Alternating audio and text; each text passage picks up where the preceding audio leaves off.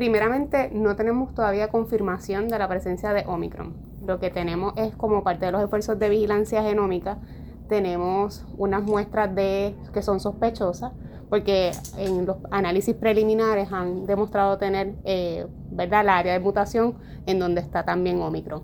Así que básicamente esas muestras ahora mismo están en un proceso de secuenciación, debe tardar algunos días para que podamos tener ese resultado y poder confirmar si en efecto son de la variante Omicron. ¿En dónde?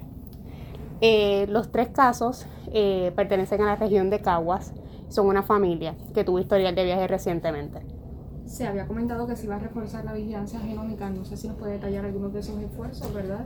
Sí, básicamente quisiera refrescar dónde estamos. La semana pasada habíamos hablado de unas 340 muestras que habíamos enviado a secuenciar. De esas 340 ya nos ha llegado unas 160 muestras, todas han sido Delta hasta el momento, así que sigue siendo la variante más predominante en Puerto Rico, Delta. ¿Okay? Así que yo creo que eso es importante resaltarlo. Las demás están pendientes por llegar.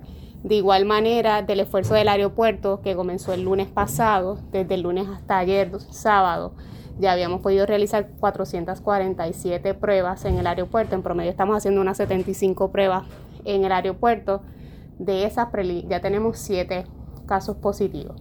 Esos 7 casos positivos ya se comenzó la investigación de casos, todos ya están bajo aislamiento y entonces comenzar los procesos para prepararlas a secuenciación. Así que básicamente hay mucho esfuerzo para que podamos seguir detectando estas muestras, ¿verdad?, que son sospechosas y poderlas darle preferencia en el proceso de secuenciación para finalmente poder confirmarlas. Al momento son 3 casos, ¿podemos conocer las edades?